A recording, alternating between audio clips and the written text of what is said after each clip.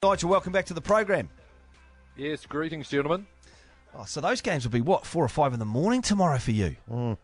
Yeah, something like that. Something like that will be, look, that's a heck of excitement. I mean, I couldn't decide. I think definitely a World Cup. I mean, the chance to take a positive step towards the Football World Cup, there's my vote for the polariser, but, gee, that game in Hamilton, that could be an absolute belter as well. Well, they're already in a World Cup at that one, so we've got that too. We've got revenge on Taumalolo, but look, that's probably not making news in France right now. In the build-up to the Argentina game, obviously there were plenty of stakes and involved in your life, and what's been going on in France before we get to these lineups? Now, what have we been big on the omelettes? There's a lovely wee cafe just across from the hotel where we're staying that does a very, very nice omelette. They use a lot of butter, and I suspect there's quite a bit of cream going in there as well. But the omelettes are very good at the moment. Do you know why they don't use 2 eggs in their omelettes in France? Because 1 egg is un œuf. Bit of a joke there, bit of French language. There we go. Now, if we have a look at the All Blacks team, I guess it was an interesting case to have a look and go, well, who's not there? So, Vaea Fifita, in a way, ends up with the number 6. Kind of by default, there's the only one running around who can do it. But Ardie Savea, no room for him on the bench at all. What's going on there, Nigel? Yeah, well, Steve Hansen, first of all, says that Matt Todd is playing better. What I found quite interesting, and I have to say a little bit contradictory, was they've been talking a little bit about Ardie Savea sort of having some big minutes and wanting to get him some rest. Yet Steve Hansen was saying that they want Ardie Savea to play longer minutes, so they want him to be able to do the big haul. So, playing against the Barbarians, he'll start in Lyon in this game against France, as they are calling it, or French 15, or whatever name that they're giving to it. So he'll start that, and he should probably play the vast majority of that there, and then probably feature in another one of the test matches in the remaining of the Scotland or Wales. So, they're really saying there that Matt Todd is playing better. They're talking a little bit just about the strength being a bit stronger in the tackle. They like that he is making tackles, but Steve Hansen described him as a little bit of a scragger. So just working on some of those sort of things, but they want to give him a lot more minutes, hence you'll see him run out on Tuesday in Lyon.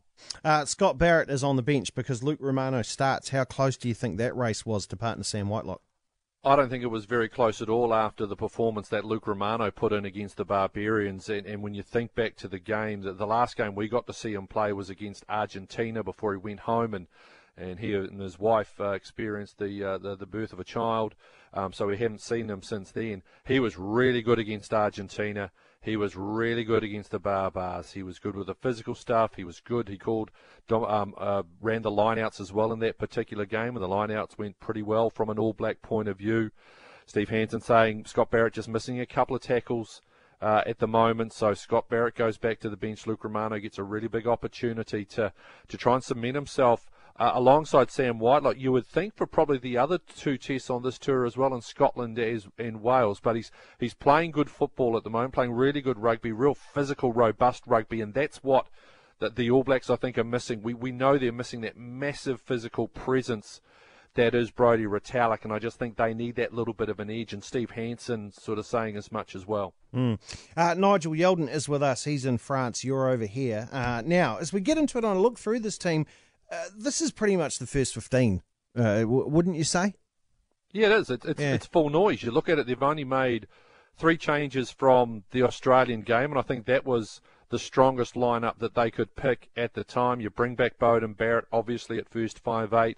You make that switch with Romano, who on form I think deserves to be there ahead of Barrett and Tuipulotu. And then you look at the other change, which is Vaea Fifita. Well, no Jerome Kaino, Liam Squire.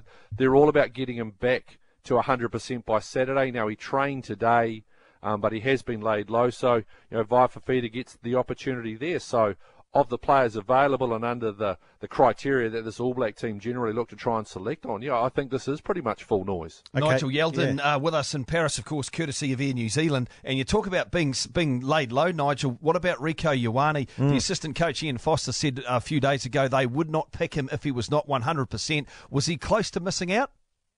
No, I don't think he was. I think that, the energy levels that Ian Foster alluded to, he had a full day off yesterday to be able to help with the recuperation. Looked pretty good at training this afternoon as well. Steve Hansen, when he spoke to us, which was around about midday local time, midnight, he said, the energy levels were where they needed it to be.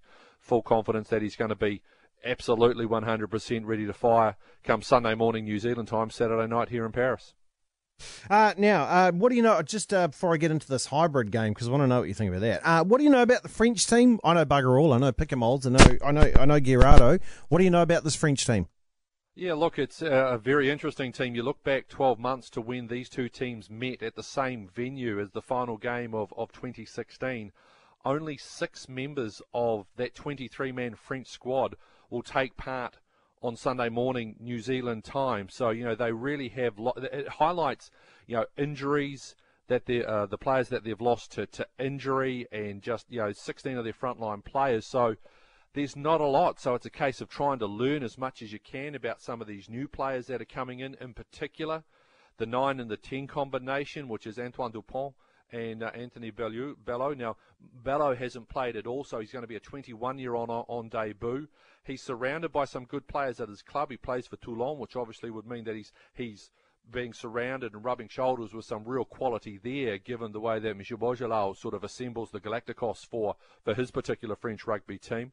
When you look at Dupont, he's only had the 3 games. All 3 of them were part of that series in South Africa, so all 3 of his appearances have come via the bench. You then throw in one of the other 4 debutants, a guy by the name of Geoffrey Dumaru, who plays for La Rochelle. He's 28 years of age, but he's on debut. He's at number 12. So your 9, 10, 12 axis, those guys there, 3 reserve appearances but between them. They're going to have to rely a heck of a lot on the man that you mentioned, Louis Piquemol. Kevin Gordon was absolutely massive last year as well, and they're going to rely a lot on that forward pack, led by Guillaume Gerardo, guys like Rabah Slamani, the tight head prop, who's very well rated around the world. Those guys are going to have to really step up. And even a young fella like Sebastian Va'amaina, big, massive unit in the second row, he's going to have to play probably beyond his years as well to try and lay a platform for a back line which is very, very raw. Mm. Hey, I touched on it there just before. So we've the news cycle works in an interesting way nowadays. So last night before we went to bed, both Kent and I, our partner, said, "Oh, have a look at this. There's a hybrid game between the Kiwis and the Kangaroos, perhaps, after the next World Cup." By this morning, I think it had pretty much been quashed there a little bit. But what did you hear about? What did you know about it? And what's the feeling about it from what you've seen? Well, my first reaction was, what a load of bollocks. My second reaction was when we got comments. Steve Hansen just laughed at it and pointed out that he laughs at a lot of, I think the quote was, "I laugh at a lot of stuff that you blokes write in the media." So this was no other. I know Steve Chew has dismissed it very, very quickly as well. It was an unattributed article, which straight away tells me sort of not to give it too much credence. I've read these things for a wee while, and it never happens. And that one there it seemed far too out of its world. And to be quite honest, I think I've probably spent 60 more seconds giving it the time that it doesn't deserve. It just strikes me as absolute crap. Well, it was attributed because the guy from Hybrid Sport was the one that was quoted. He said, "This will happen, I know it and you know it." Mm. Yeah, but where was the writer's name? I don't know. There was no byline, was it? During it was a press release that someone's just gone reprinted. It was unattributed. Someone clearly didn't want to put their name to it. I mean, when you write an article or you do a report, you generally put your name to it. So, that for me straight away. And yeah, this guy's he's done great. He's got himself a lot of time. A lot of people will be talking about it. He's done really well. For him, good on him. Answer this question, gentlemen. Why would the All Blacks, after a Rugby World Cup, which they may or may not be involved in right to the end, why would they want to play a game in Japan 2 to 4 weeks after that particular tournament? They'll want to get home. They'll want to relax because they would have been through an absolute ringer. It makes no sense. It just makes no sense. What a lot of bollocks. That was exactly my Quote of the response week. last night.